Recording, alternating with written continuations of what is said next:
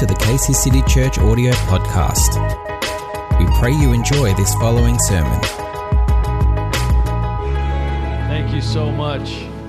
Good morning, good morning, good morning. Wow, what an honor to be here with the saints in this beautiful place and in this beautiful, beautiful country. We are so blessed. I don't know if you're familiar with the U.S., but I'm from Nashville, Tennessee. Beautiful place, lots of good music and good food. But I haven't had a bad meal here, and I love this country and I love this area. I've been spending my time with Gary and Sarah Morgan over the week, and they send their love. And I have a good word for you this morning, and I feel God wants to speak to you and to touch your heart. He wants to impart to you something new, something that maybe you've not been aware of, but He wants to give you something special, an impartation of the supernatural. And I believe God wants to bring that today. As Paul the Apostle wrote to the Corinthian church, that you would be lacking in no gift. Amen. Say, I'll be lacking in no gift. God doesn't want you to lack in any gift. He wants you to prosper in every gift. He wants you to be abundant in every gift. And that his gift is a sign of the generosity of God. And when God moves through you in your gift, He moves in a generous way. That is one of the things that I found that is really a characteristic of the gifts of God, that the gifts of God are primarily generous in nature. Their generosity is the exact representation of gifting, because no one gives a stingy gift. Have you ever gotten a stingy gift? Has anybody ever gotten a stingy gift? I remember one time someone gave me toilet paper. They were really excited about this toilet paper. They said it's the best toilet paper that you could get. And it was blue. I don't know why it was blue, but it had a blue color to it. And apparently blue is better. I don't know why, but it was a blue toilet paper. And I thought, oh my goodness. I want to bless this person. I want to be grateful. I don't want to be ungrateful, but who gives toilet paper as a gift? And sometimes we think that God, when He blesses us, this is what He does. He gives us the necessities. And then when we bless God in return, because our picture of God is that God has necessities, He has need. We give based upon what we think is His need. How many know that God doesn't have need? Come on, I need a little bit more response here. Maybe you're a little more refined here in Melbourne, but how many know that God doesn't have need? That might be a revelation to you, but God does not have a need. God has desire. God doesn't have need. He doesn't need us to do anything. God could do it all Himself. God could sneeze and everything would be done. God doesn't have a need, but He does have desire. And in fact, desire, the word desired, as it says, delight in the Lord and He will give you the desires of your heart. The word desire means of the Father.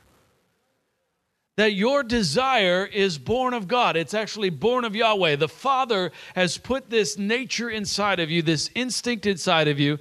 He's placed it in you before time began. He predestined you to have this in you, and this desire is awakening in you. But the problem is that many of us, we're so out of touch with our desire, and all we're living according to is our need. We're in touch with our need. We're desperate. But how many of you know that Adam and Eve didn't live according to need? They lived according to the Father's desire. And so he's reawakening this desire in us, not because He doesn't want to bless us or take care of our needs, but He wants us to live beyond needs and according to the desires of our heart. And what does He tell Solomon when he steps into his kingship? He says, what do you want? Now, if God came to you and asked you that question, would you be able to articulate Him? Would you be able to speak it out, what it is that you want?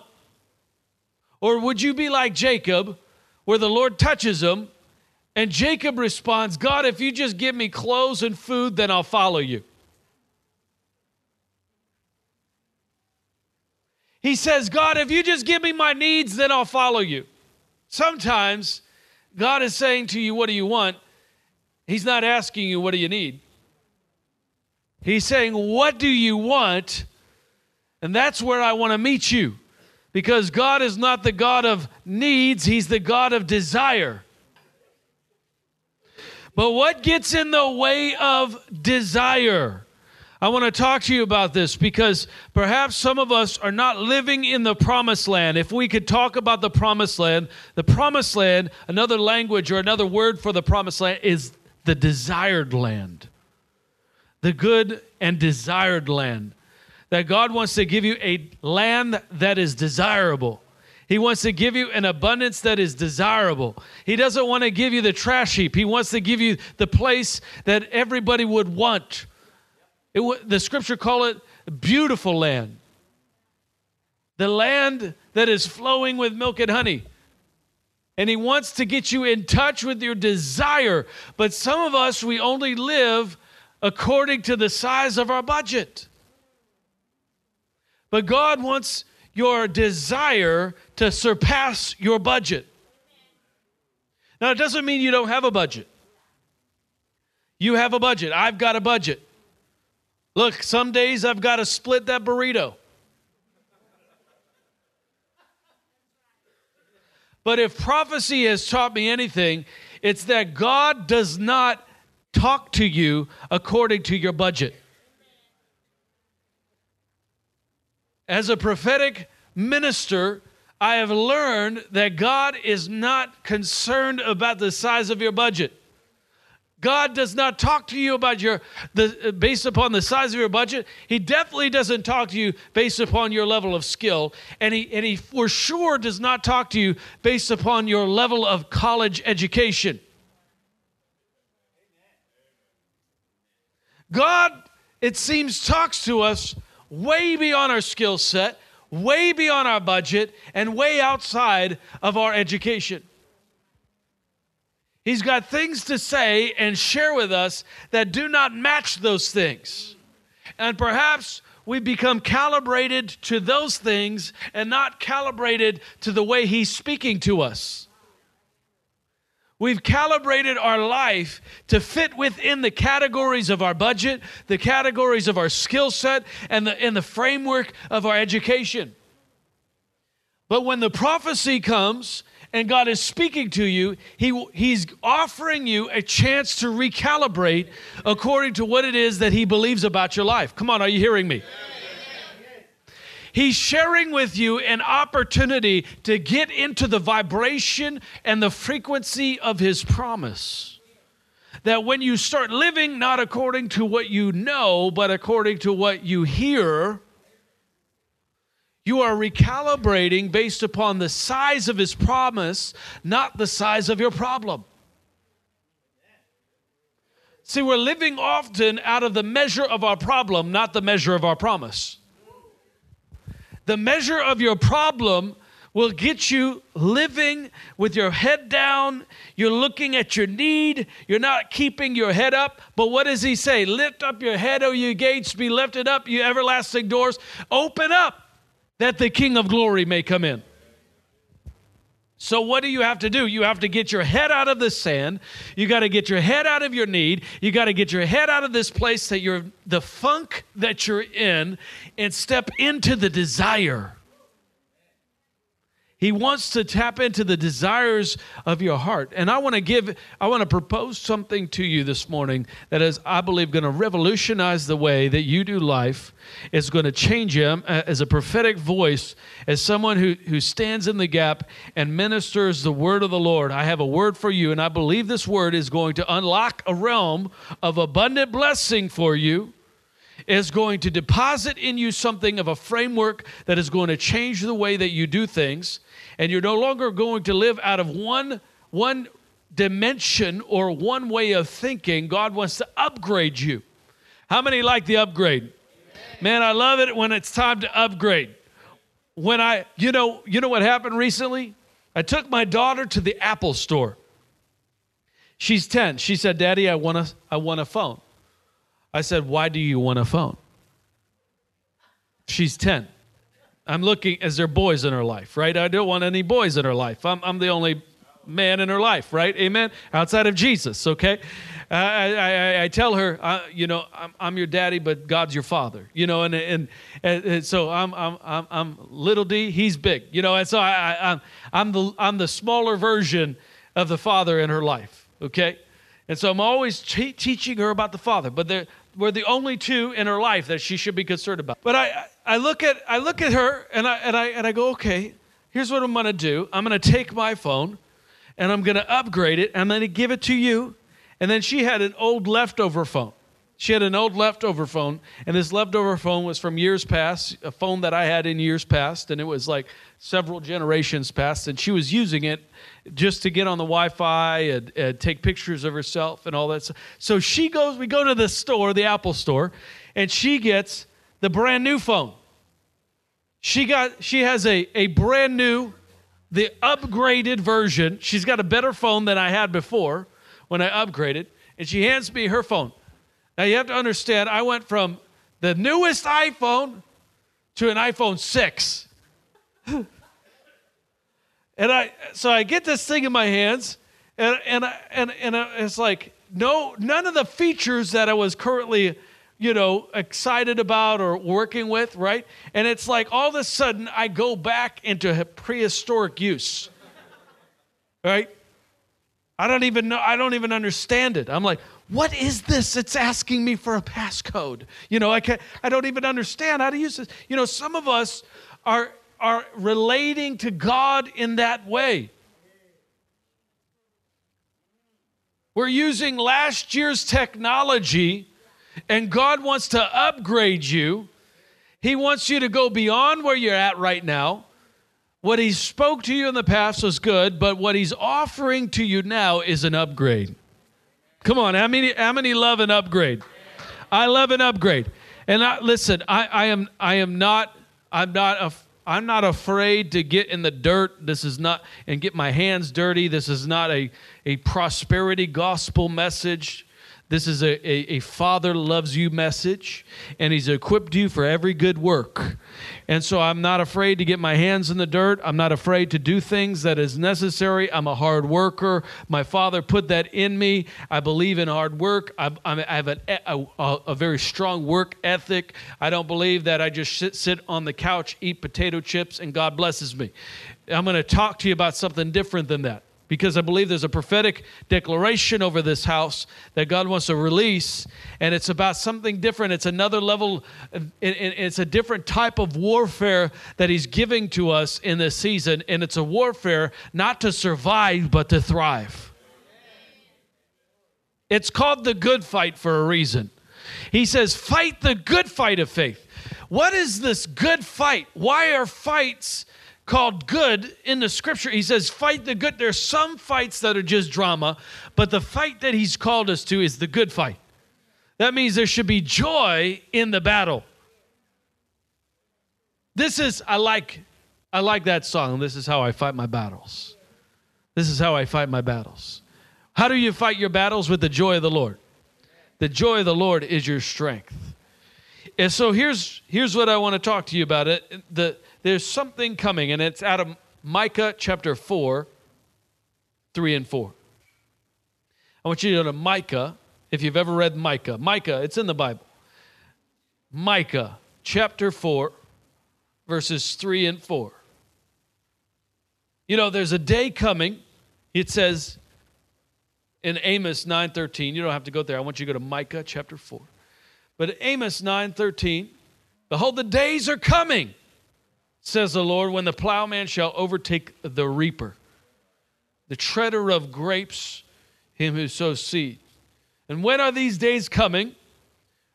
They're coming when the mountains shall drip with sweet wine, and all the hills shall flow with it. This is the day we're in. The mountains are going to drip with sweet wine. The hills are going to flow with it. This is a wine country. You're a wine nation.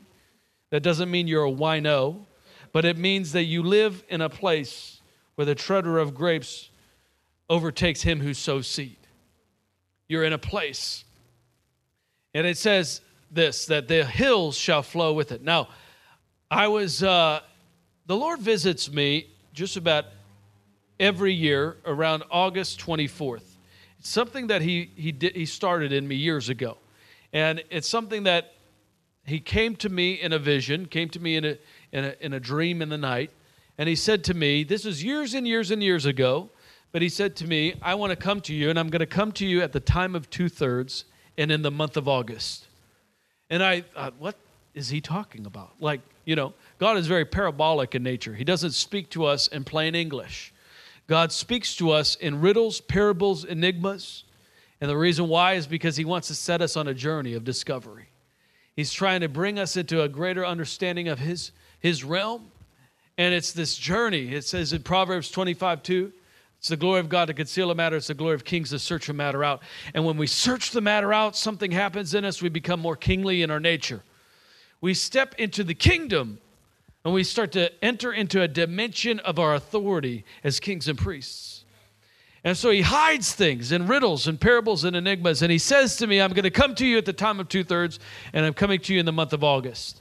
And so I'm sitting there trying to figure out, what does this mean? But as years went past, I started realizing that the Lord started visiting me in the month of August and right around the 23rd and the 24th. It was something that he set into motion, and he set as a precedent. Does anybody have times and seasons in God that you go, man, this is the time when God does this for me. This is the time when I feel this breakthrough, or I experience this breakthrough. I recognize this breakthrough. God is into times and seasons. And the times and seasons times are linear. Seasons are circular. That's why you might come to the same mountain twice, but you come the second time with a different perspective. It doesn't mean you're back stuck doing the same thing over and over. It's just God will bring you to places 3 and 4 times because he's giving you different perspectives of the problem that you once had. Now it's a promise. It once seemed like a mountain, but now it is your building block. God brings you to the same place twice, 3, 4 times because he's trying to give you a different perspective. That's what the prophetic does. It gives you a different perspective over the same thing. In the book of Revelation, when John the Revelator looked, he saw the Babylonian city, but when he was lifted up and looking at the same situation, he now saw the New Jerusalem. He was seeing things from a different perspective, but still looking at the same picture. And God wants you to look at your problem, not as a problem, but as a promise. And it's a promise wrapped inside of a riddle. That riddle is a problem. That's the thing that you're facing. And you go, whoa, how can this be a promise? Well, I want to talk to you about that. But this situation in the month of August at the time of 2/3, I remember I was in California and some friends of mine, we were doing some meetings around August, and it was around August 22nd, 23rd, 24th, we were doing these meetings. And so the night before one of the services, it was the last Sunday, it was a Sunday morning, and I was going to bed that Saturday night, and I knew the Lord was going to do something. I just had this impression the Lord was going to do something. Well, he woke me up at 3:18 in the morning. Now, that might not mean anything to you, but 3:20 is a number that God seems to speak to me over and over. It starts off with the number 32. My son was born on March 2nd, 3-2. When I'm traveling, I end up at hotel number 32, or, it's just a thing. Does anybody have a number that seems to be a theme in their life? Now, it doesn't mean you're superstitious. And let me just impress this upon you, is that God is into numbers. He's even got a book called Numbers.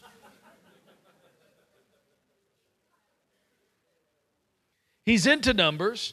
That is why he often will mention a day, and he'll make note of that day. It was on the 10th day of the first month, or the 3rd day I will raise you up. He begins to make mention according to these numbers because these numbers actually have matching alphabetical order in the Hebrew alphabet. They actually mean something. God's not just saying, I want you to know the time. He's trying to tell you, I've got something for you. Recognize the time and the season that you're in. And so when you see 1111 or 222 or any of these numbers, it's God actually trying to get your attention, and it's his code. Has anybody seen the movie Bumblebee? It's a great movie. It's a kid's movie, but it's a great movie. And in a way, it gave me a revelation of how God speaks to us because Bumblebee had his voice stripped from him. So he had to use different songs from the radio to speak to the people that he was speaking, right? And this is how God speaks to us. He doesn't come to us with the way he actually originally spoke. Because how many know that God's first language is not English? God, he had to learn English like us. It wasn't something that he originally spoke. He spoke and light came out of his voice. Light was his original language. But he speaks to us in different ways. Sometimes maybe it's a little song on the radio. And like Bumblebee, he's trying to convey a message to us. Do we recognize? You know, I remember years ago where I would walk into a place and then a song would come on. It would be like, calling all you angels, you know, and then I get in the car and it'd be another song, you're my angel. You know, I was like, what the? It was like 5, 6 songs in a row, all about angels. And I'm going, God, what are you saying? Well, duh. He's trying to give angels a voice in my life. He's sending messengers our way. And so for me, different numbers, different ways that God speaks, he's sowing riddles into our day that if we see the sign, we can seize it. And so what does he do? He wakes me up at 3:18. Now, 3:20 is a number that I'm used to God speaking. So I know 3:18, I'm awake at 3:18, 3:20, something is about to happen. And this is the time, August 24th, this is the time then that God speaks to me something at that time of year. And so I'm in California at a hotel on the 2nd floor, and I begin to pray. And I don't know why I'm praying this, but I begin to pray. Have you ever had a prayer come out of you that you don't even know why you're praying that? You're like, Lord, just bless them. Who am I blessing? Bless them, Lord. Just bless them, God. Who am I talking about, God? So all of a sudden, this prayer comes out of me, and I'm in this place of intercession, and I have this prayer come out of me, and this is the prayer. Lord, rebuke the enemy. Then I'm like, whoa, where'd that come from? Lord, rebuke them. Rebuke the enemy. And I'm like, what the heck is going on? Why is this coming? But I feel an anointing. There's something of a confidence and a boldness on me as I'm praying this prayer. As I'm speaking this prayer, Lord, rebuke the enemy. 3:19 rolls around. Rebuke the enemy, God. I thank you that you're pushing back the enemy. You're pushing him back. Rebuke the enemy. And as the clock turned from 3:19 to 3:20, all of a sudden the door of the hotel room that I'm in starts to shake. And as it's shaking, I think literally there's a robber trying to get in my room. And I'm like, rebuke the enemy, God. I'm putting my hand out towards I'm like, rebuke the enemy, Lord. And as it begins to shake, all of a sudden the room starts shaking. And I'm like, wow, rebuke the enemy. And I'm praying this prayer, rebuke him, rebuke the enemy, Lord.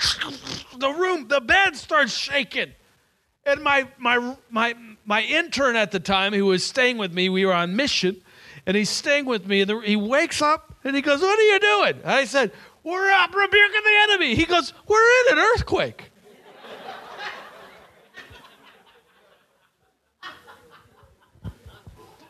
And I'm like, what? And all of a sudden, the whole building's like shaking violently, and the car alarms are going off, and fire alarms are going off. All these different alarms are going off, and people's lights are turning on, and people are running outside. You hear all the noise and the commotion as this thing happens at 3:20 in the morning, and it's the largest earthquake in California in 20 years. It was a 6.0. I think they recently had one just a little bit larger, but it was a 6.0. The first time in 20 years more than 6.0 hit the Richter scale, and something broke open, and I ran outside. Now he's sitting there trying to calm my nerves, this intern, because he was from California, and he says, "It's okay. It's just an earthquake. It's okay. It's okay." Come to find out, the next morning, this is the only earthquake he's ever been in.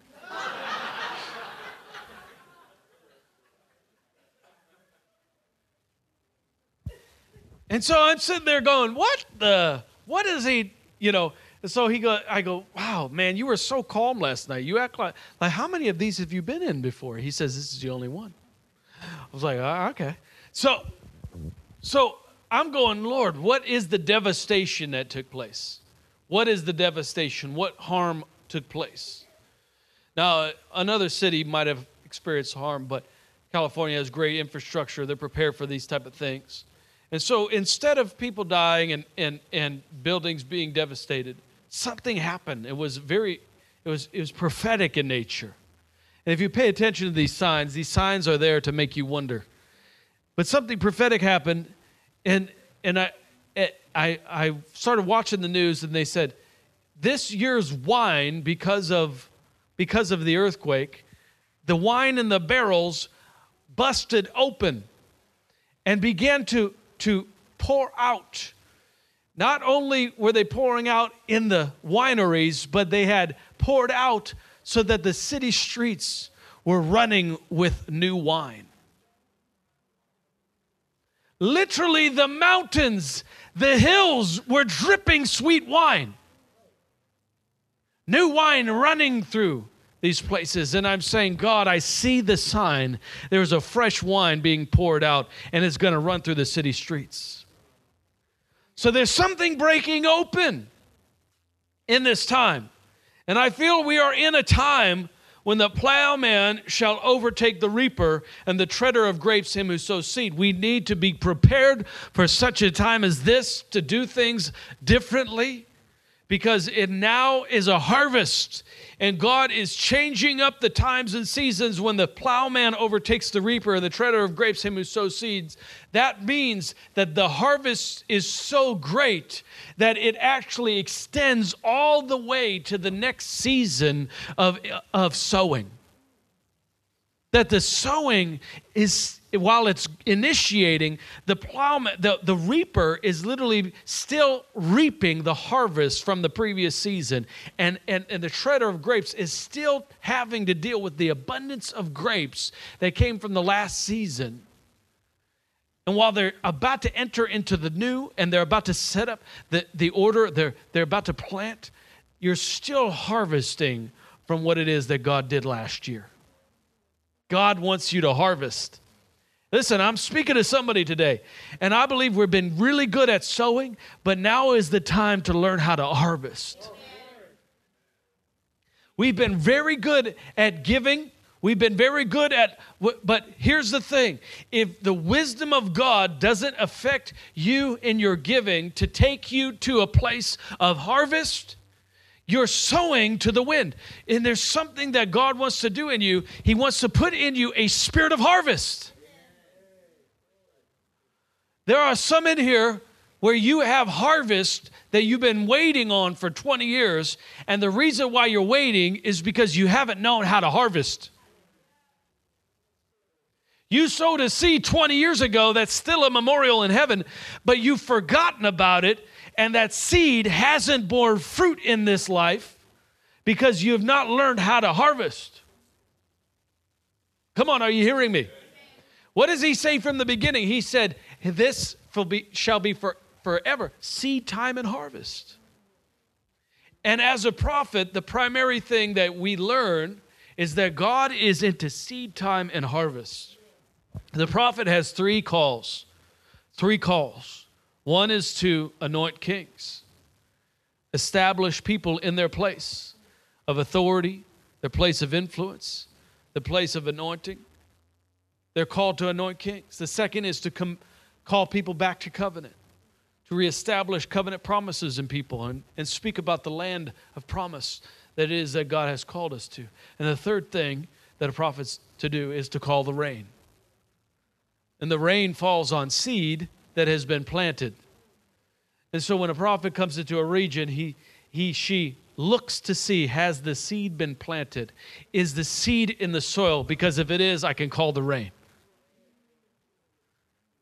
So you need rain for harvest. But I want to share this with you because God wants to do several things. And I have a picture for you of who God is in this season to you in Micah 4, verse 3 and 4.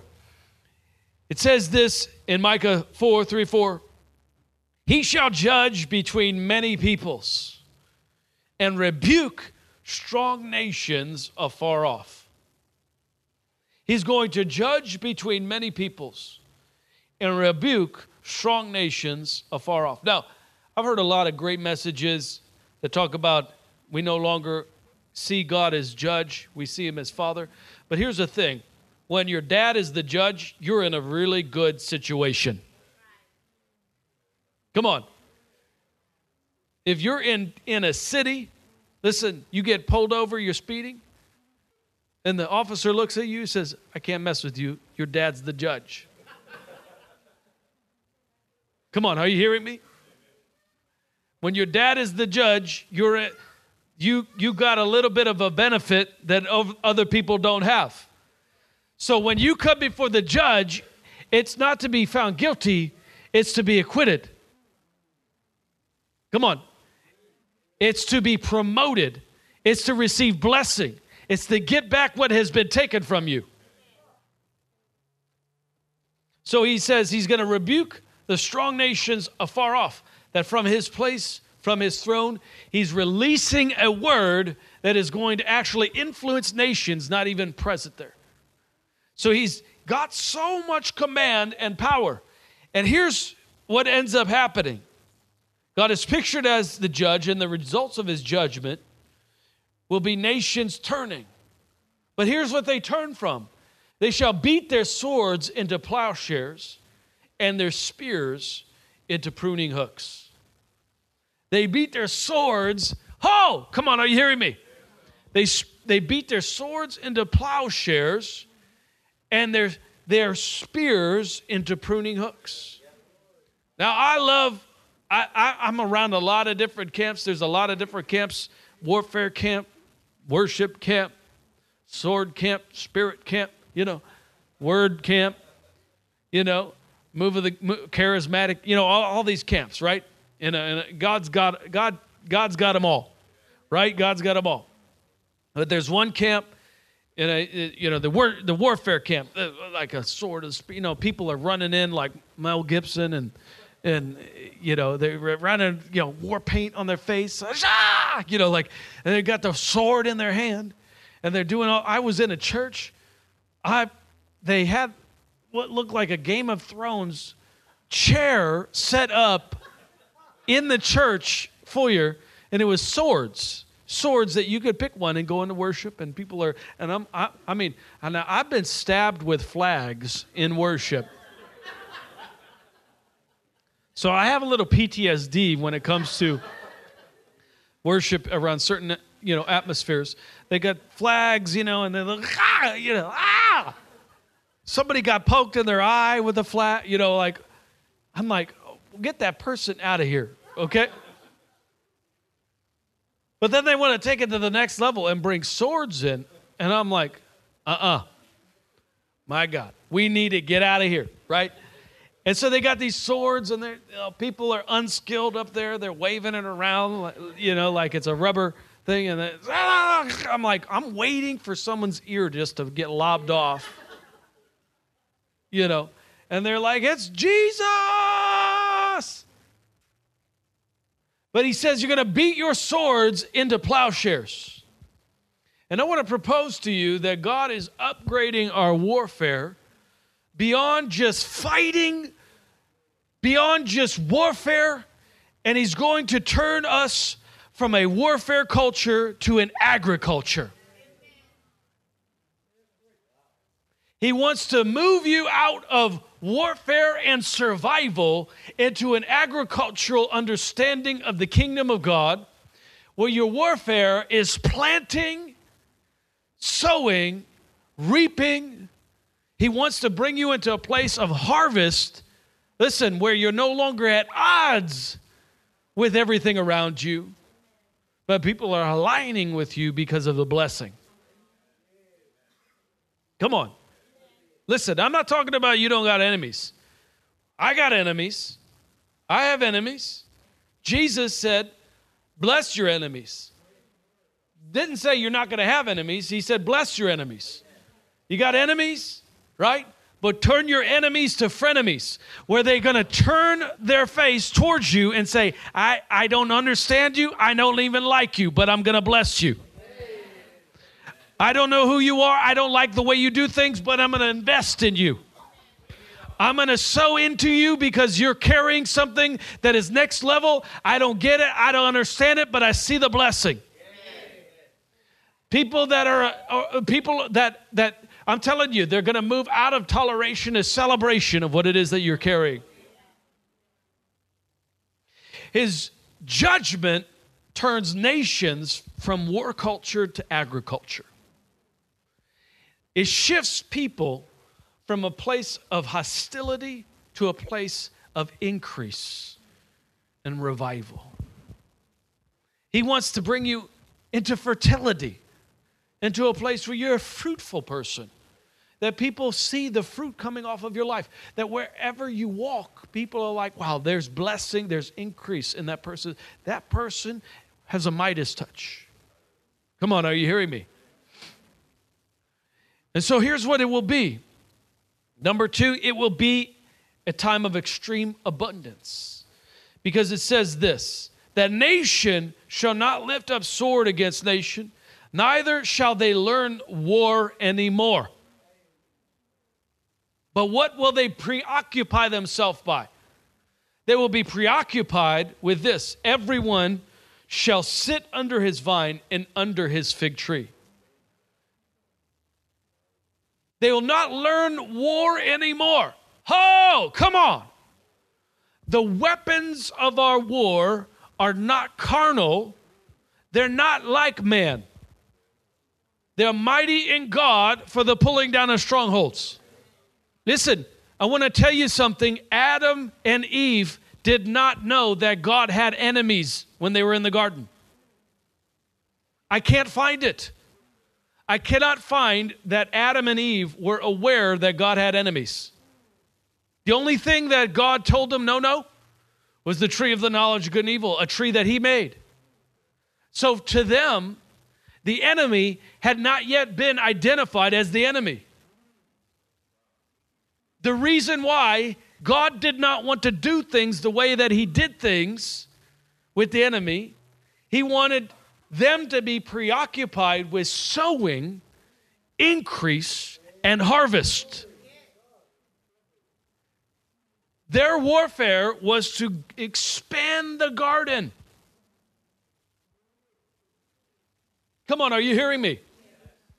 Their warfare was to sow, to reap, and to be abundant, because good overcomes evil.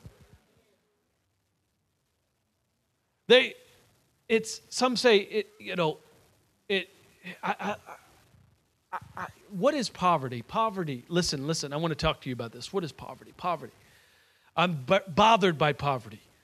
Not because just I want to end it in my own life. I actually want to see it end in the nations.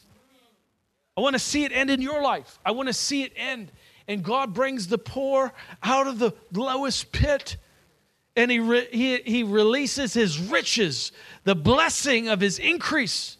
It says that when he ascended on high, he gave gifts to men. He gives us gifts that we would be lacking in no gift. And when I look at the gospel, it's that God increased so much he had to share his wealth. He sent his son, Jesus. who is the wealth of God, the abundance of God, the blessing of God, the bread from heaven. He is the manna. And so he releases this abundance for us. And if we could think about it like this, poverty is not a lack of money. Come on. I want you to understand this. Poverty is not a lack of money. Money is not your problem. Say, money is not my problem. So I want you to forget about money for a moment. Because sometimes we think of money as the lack of our problem. And a lot of warfare is centered around money. Come on, am I talking to somebody today? Like 80% of your warfare prayer life is like, God, give me, I need $1 billion, right? Like, shakaraba, Lord. Okay? Let's just be real. Let's be real. People don't like to talk about this. And you know what? I get online and people on Facebook, I put something out there and their response is, I'm not rich. Like, I can't get that. I can't afford that. I'm not rich. So I'm actually going to come up with an e-course called the I'm Not Rich e-course. It's going to be free. I'm going to give it to everybody. It's going to be a little thing to qualify you and disqualify that excuse in your life. The I'm not rich excuse. So I want you to repent of the I'm not rich excuse. Because like I said, the prophetic comes and it speaks to you beyond your budget. God doesn't go, oh, that person's a millionaire. They can do what it is I called them to. He says, oh, that person's in the dungeon. That's the one I've called to rule the nations. That Joseph, who's been betrayed by his brothers, that's the one I'm going to have rule over Egypt and all the nations. Come on, are you hearing me? So this is not a message to make you go out and get more jobs. This is not a message to make you think you got to work harder for more money. I want us to think differently. I want us to think prophetic about the increase. Poverty is not the lack of money. It is the lack of options. It is that you don't have a dream in your heart. You haven't touched the desire in your heart. It is a lack of awareness of your opportunities. Come on, listen.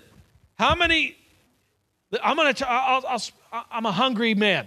Anybody get hungry at times? I'm a hungry man. Do you know when I realize I have so much in my fridge? It's not when I'm full. When I'm full, I'm like, I open the fridge and I'm like, I got nothing. I got nothing, right? It's when I'm fasting that I have things that I didn't realize. It's when I'm hungry that I'm like, I could put peanut butter on that cheesecake, sprinkle some potato chips, hallelujah. I've got abundance when I get hungry. And are you hungry? Are you in touch with that desire? Your desire is hungry. Come on, are you hearing me? So what does he say? He says it's going to be a time of abundance. You're going to sit under your vine. You're no longer going to be preoccupied with war or warfare. War is not going to be taught like it once was taught. What are we going to learn? We're going to learn how to manage the abundance, not live in the warfare. Come on, sha, boom. That's a good word. Why is that a good word? Because you're living in survival when God has called you to live above the survival, above the snake line, no longer managing the crisis, but managing the abundance. Listen, I know how to manage crisis. I've done it well. I've been in a lot of crisis in my life. And you are too. You probably have a college education on crisis. You are university trained in crisis. You know how to deal with crisis, to grit and bear it, right? You know how to deal with the problem. But can you manage the promise? Come on.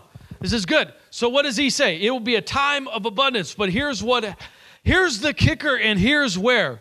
the desire is thwarted often by fear. Fear is the main enemy of your heart. It's no longer, the enemy has been dismantled. I want you to tell you this. The enemy no longer has authority in your life. Jesus dealt with him on the cross. The enemy does not have access. You can, if he does, you can kick him out. You have the authority in Christ to kick him out. What is gained access into your heart? He says, and no one shall make them afraid. Fear is the enemy of desire.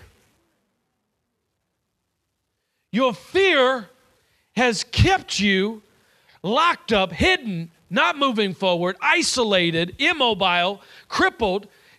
How many have had crippling fear on your life? That is why when the first things that happens that you need to do, if someone invades your home, the first thing that you need to do is move. Sometimes you hear that knock in your house, that something falls, off the mantle or something like that. What do? You freeze. Don't move. If I don't move, they're going to go away. That's the lie of the enemy. That if you don't move, it will go away.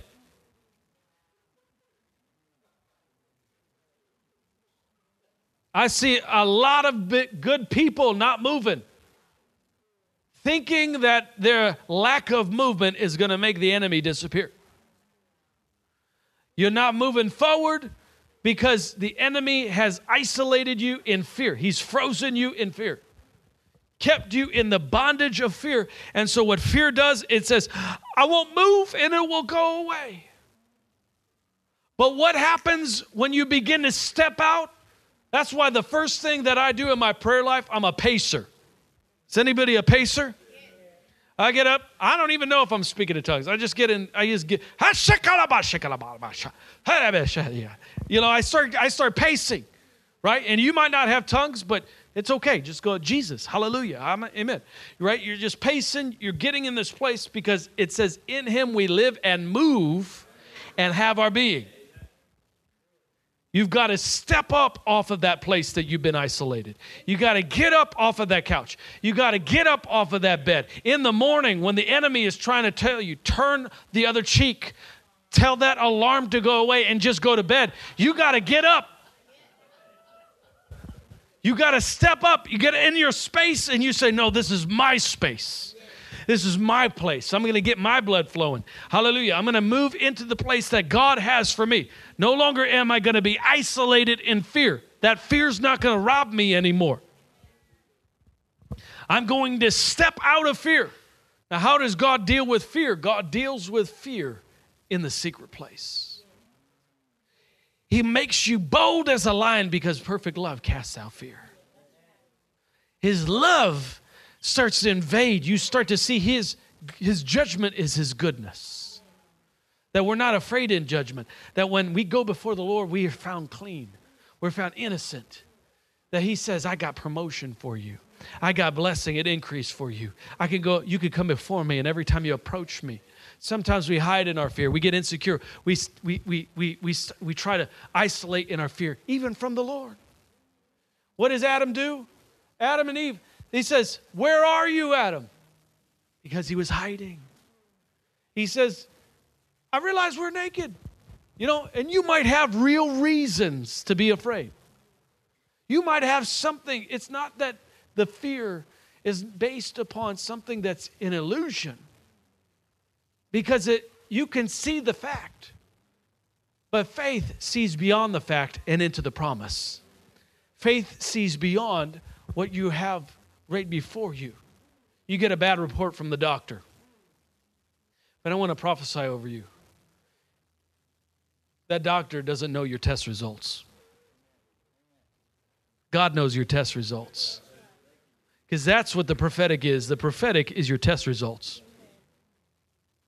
The prophetic is the results that God has predetermined before all of this stuff that you're in. They already were predetermined by God. When the prophetic comes and speaks over you and says, I've measured the time. I've measured the distance. I've done all of that. But this is the determined outcome. The prophetic prophesies. The word of the Lord comes, the voice of God speaks, and it says to you, you're going to make it.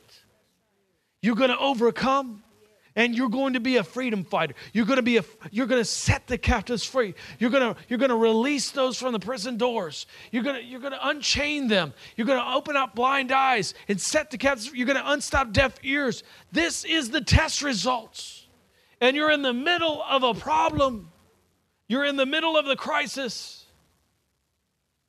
They say doing the same thing over and over, expecting different results, is the definition of insanity.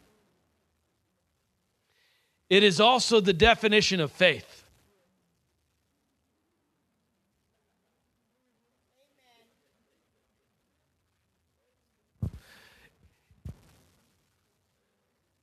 Elijah, like a man like us, gets up on the mountaintop. He puts his head between his knees. He begins to pray. He sends his servant to go look. He says, what do you see? He says, I see nothing. He goes back up. He does the same thing again. He says, what do you see? He says, I see nothing. He gets back up. He says, do it again. He says, I see nothing. And by the seventh time, he said, I see the cloud the size of a man's hand. Now, here's the deal. I'm talking about God's about to bring abundance of rain, and all he sees is a cloud the size of a man's hand.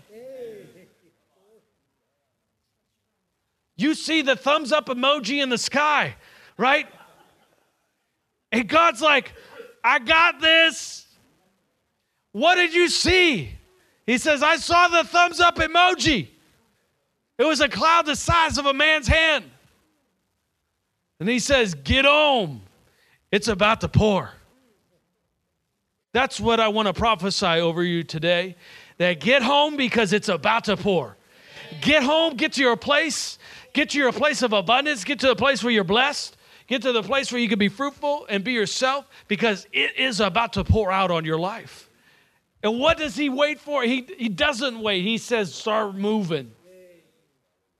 Start moving. Now, here's what Ahab does. When Elijah prophesies to Ahab, get up.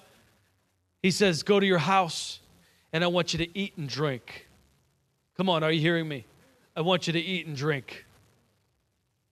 Now, they're in the middle of the drought. They're in the middle of a blight.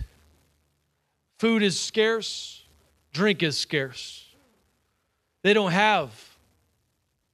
But he asks him to step out before he sees the revelation and do something that is contrary to the culture that he's living in, contrary to the framework that he's living in, because he's living in a split burrito culture. He's living in, I've got to divvy up the dollar meal. He's living in, there's not enough. He's living in, I can't afford that. Everybody is living in that, including Ahab, because the drought has affected all of their harvest. But what does he say? He says, eat and drink as if the rain has fallen. Do something that you wouldn't do or couldn't do before, as if you're in the promise. Come on. See, I'm a giver. And sometimes I give according to my need. But there's other times when I give according to my promise. I don't give according to the size of my need. I give according to the size of my promise. I see a promise on the other side, and I go, that's the size of the budget I'm living out of. I'm not living out of the budget I got right now. I'm living according to a different spirit. I have a different heart in me. I'm living according to a different size promise than the size of my problem. And that faith accesses a realm of harvest unlike ever seen before. Come on, there's harvest in this room. Here's what I want you to do. I want you to reach out and touch it.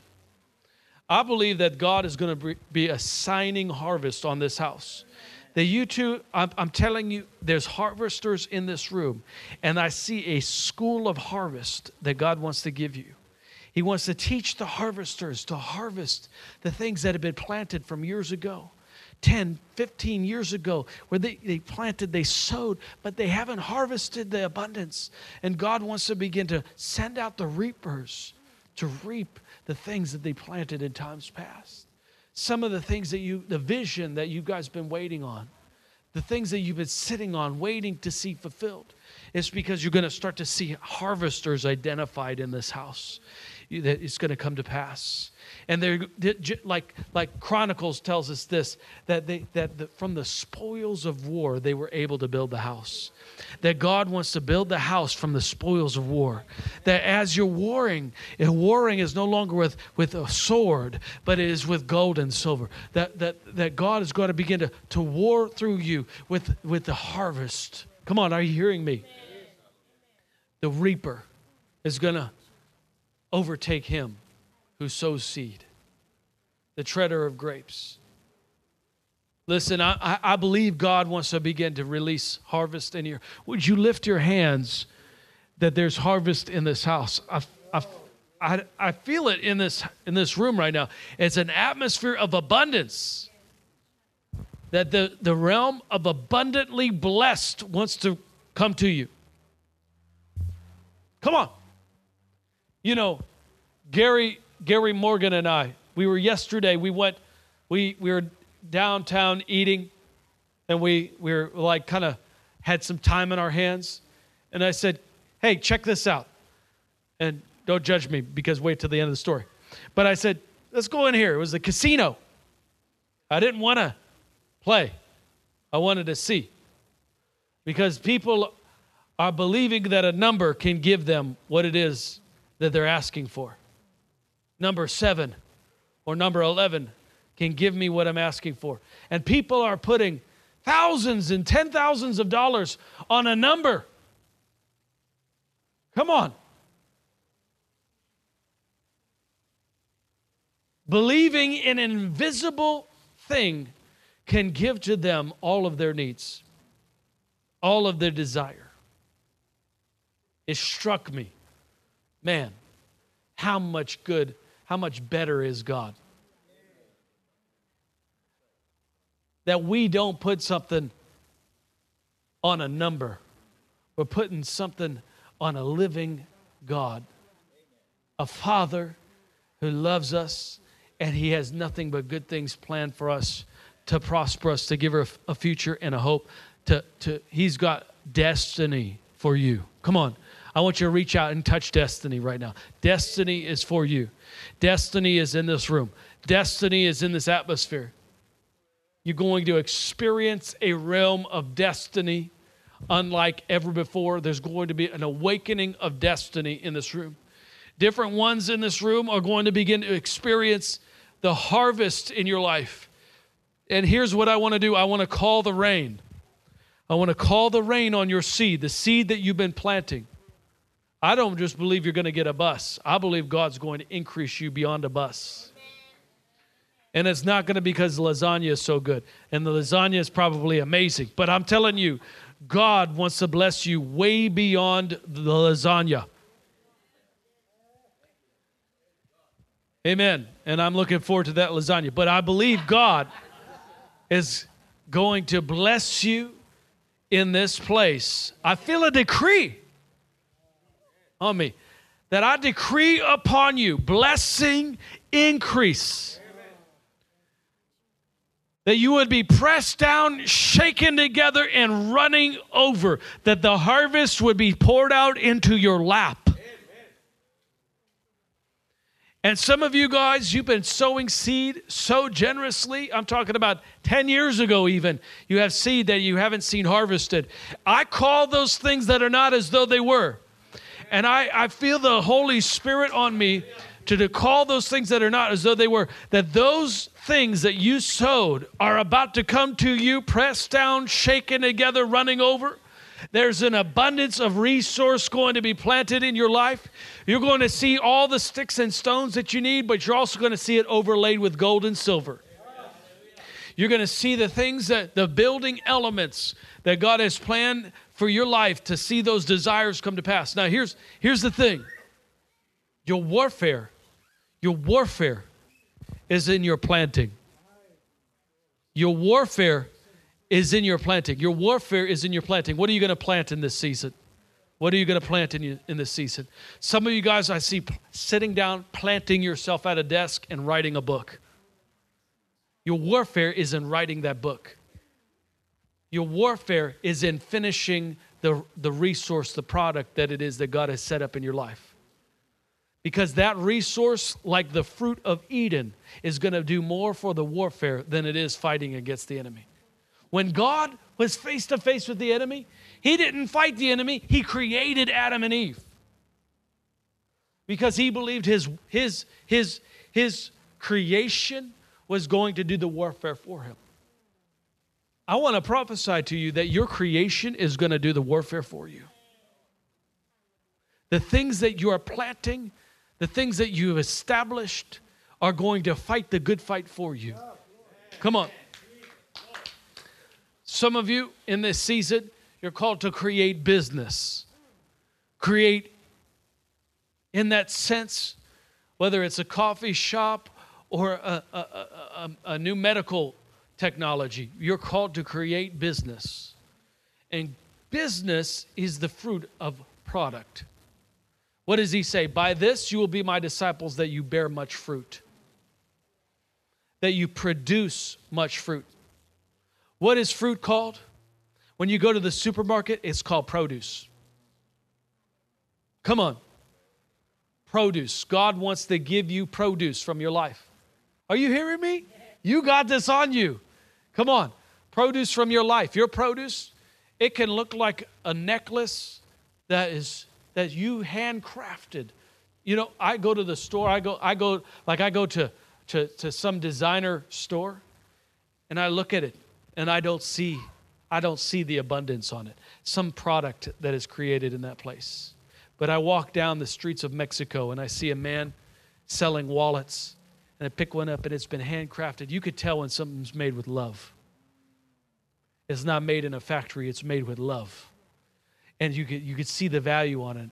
And you begin to understand that this person has put their blood, their sweat, their tears into this. And this product from their life is going to do the warfare for them. It's going to bring supply for the family.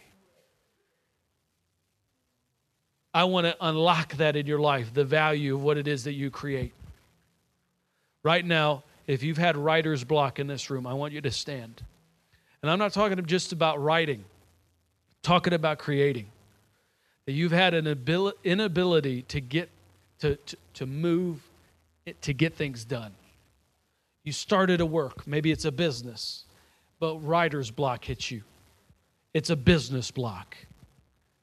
You wanted to, maybe you had a relationship going and you hit a speed bump and now you have a relationship block. You have different blocks in your life that God wants to remove and reinstill in you creativity to overcome those roadblocks. Would you stand to your feet right now? Because God wants to put a new fire in you. Come on. Right now. Whoa. There is a fire coming on this house of creativity. There's a fire coming on this house that is going to initiate something new in your life, something that has never been seen before. Some of you are going to begin to experience an awakening. Ideas are coming to you, and they're going to flood your imagination. I want you to take every thought captive. Open the doors, Lord. Open the doors, Lord. There it is. More. Open the doors.